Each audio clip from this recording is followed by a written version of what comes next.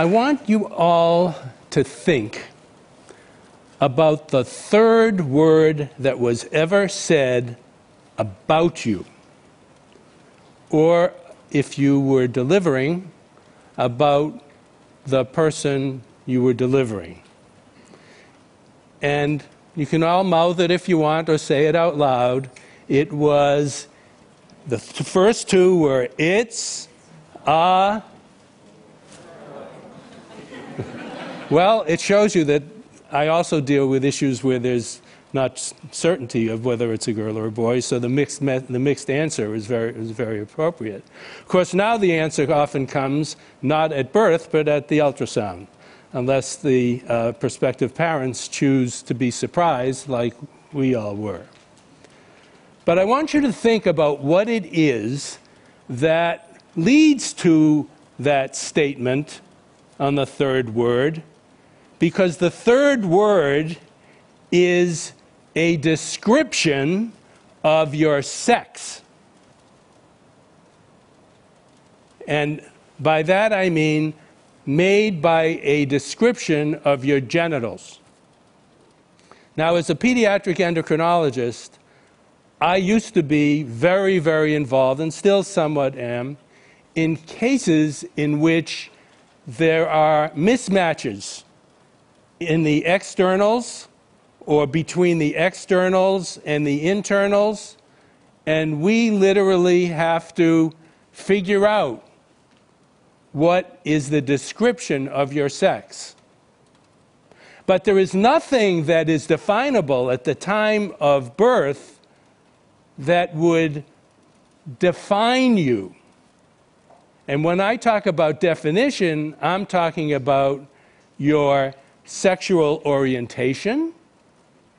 We don't say, it's a gay boy, a lesbian girl. Those situations don't really define themselves more until the second decade of life. Nor do they define your gender, which, as different from your anatomic sex, describes your self-concept. Do you see yourself as a male or female or somewhere in the spectrum in between?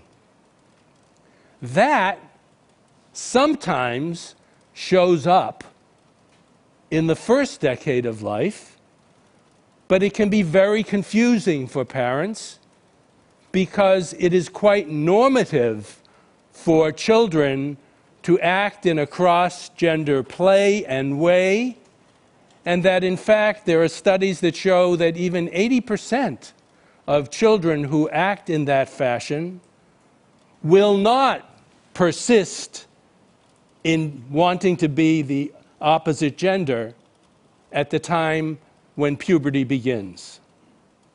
But at the time that puberty begins, that means between about age 10 to 12 in girls, 12 to 14 in boys, with breast budding or 2 to 3 times increase in the gonads in the case of genetic males. By that particular point, the child who says they are in the absolute wrong body is almost certain to be transgender and is extremely unlikely to change those feelings, no matter how anybody tries reparative therapy or any other noxious things.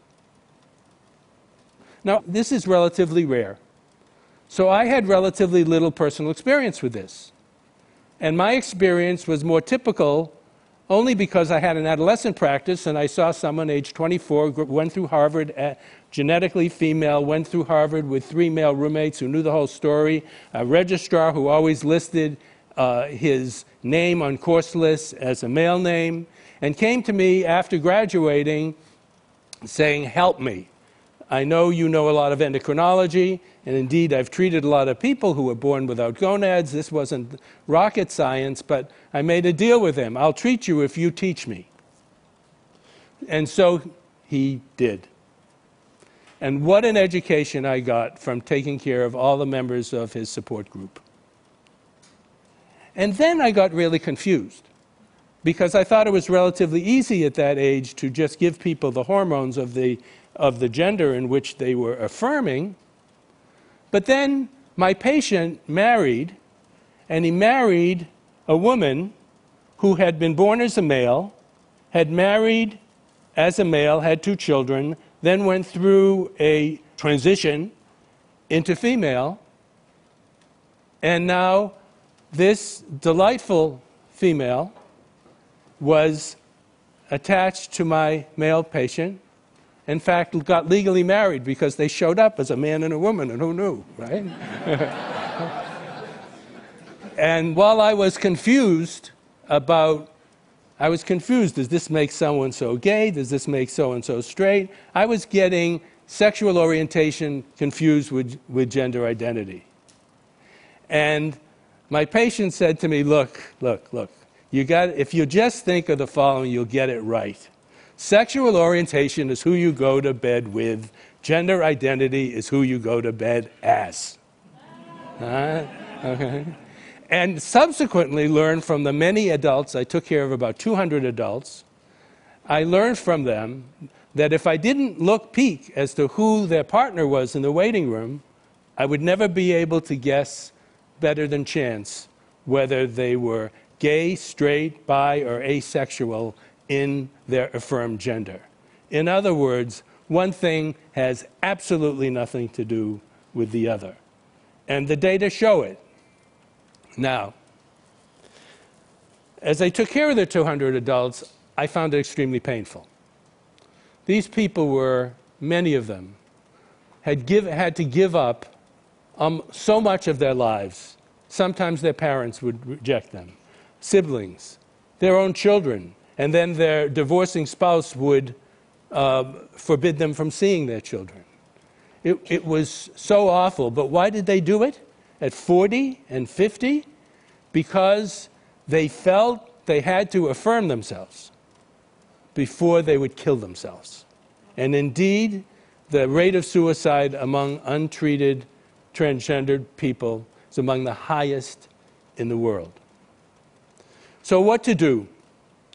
I was intrigued in going to a conference in Holland where they are experts in this, and saw the most remarkable thing. They were treating young adolescents after giving them the most intense psychometric testing of gender. And they were treating them by blocking the puberty that they didn't want. Because basically, kids look about the same, each sex, until they go through puberty, at which point, if you feel you're in the wrong sex, you feel like Pinocchio becoming a donkey. The fantasy that you had, that your body will change to be who you want it to be with puberty, actually is nullified by the puberty you get. And they fall apart. So that's why putting the puberty on hold. Why on hold? You can't just give them the opposite hormones that young. They'll end up stunted in growth.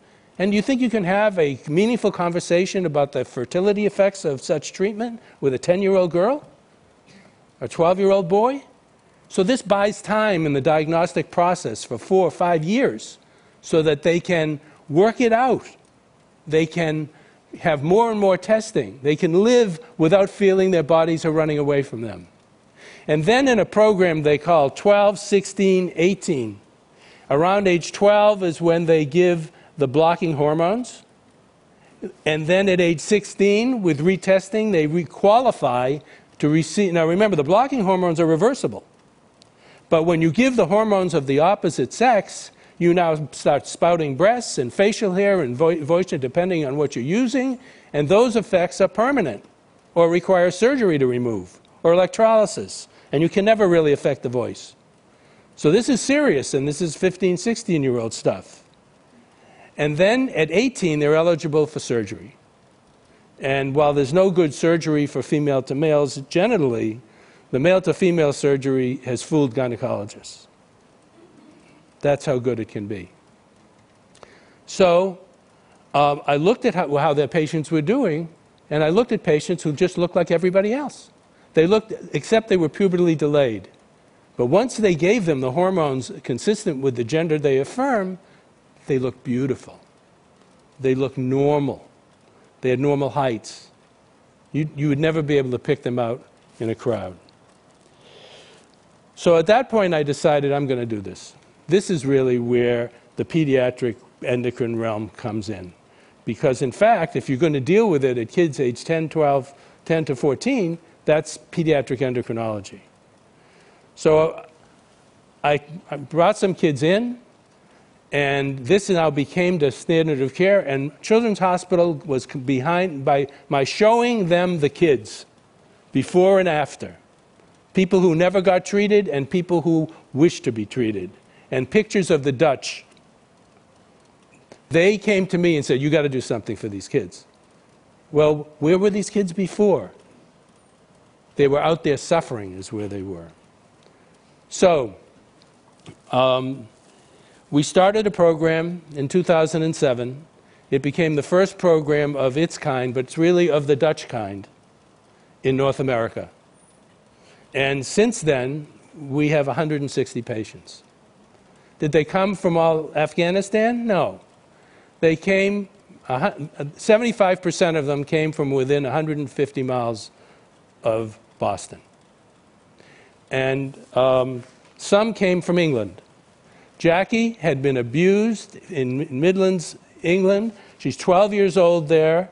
She was living as a girl, but she was being beaten up. It was a horror show. They had to homeschool her.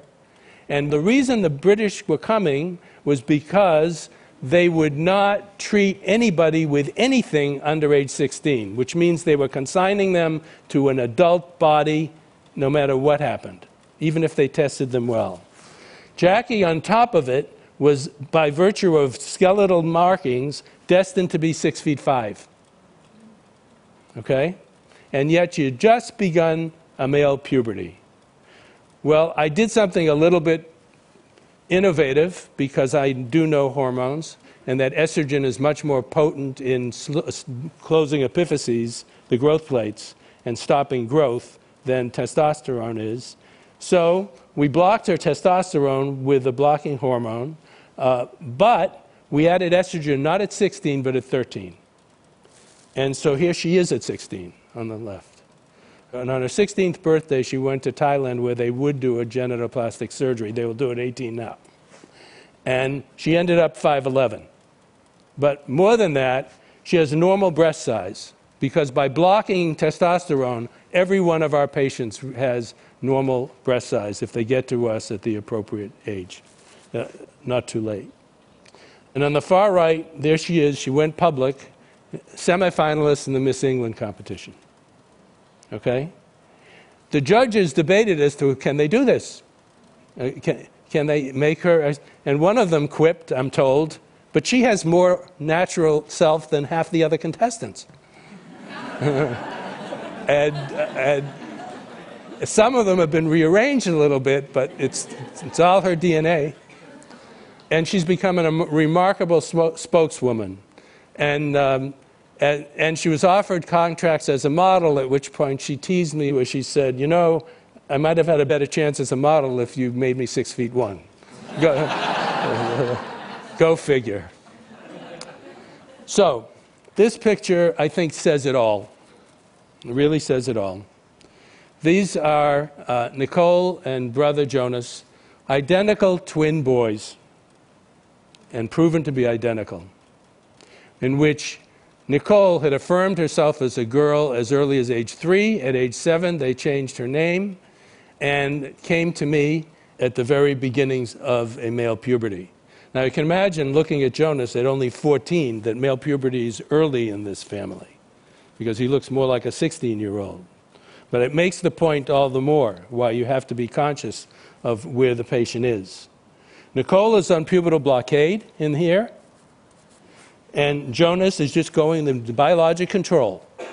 This is what Nicole would look like if we weren't doing what we were doing. He's got a prominent Adam's apple. He's got angular bones to the face, a mustache, and you can see there's a height difference because he's gone through a growth spurt that she won't get.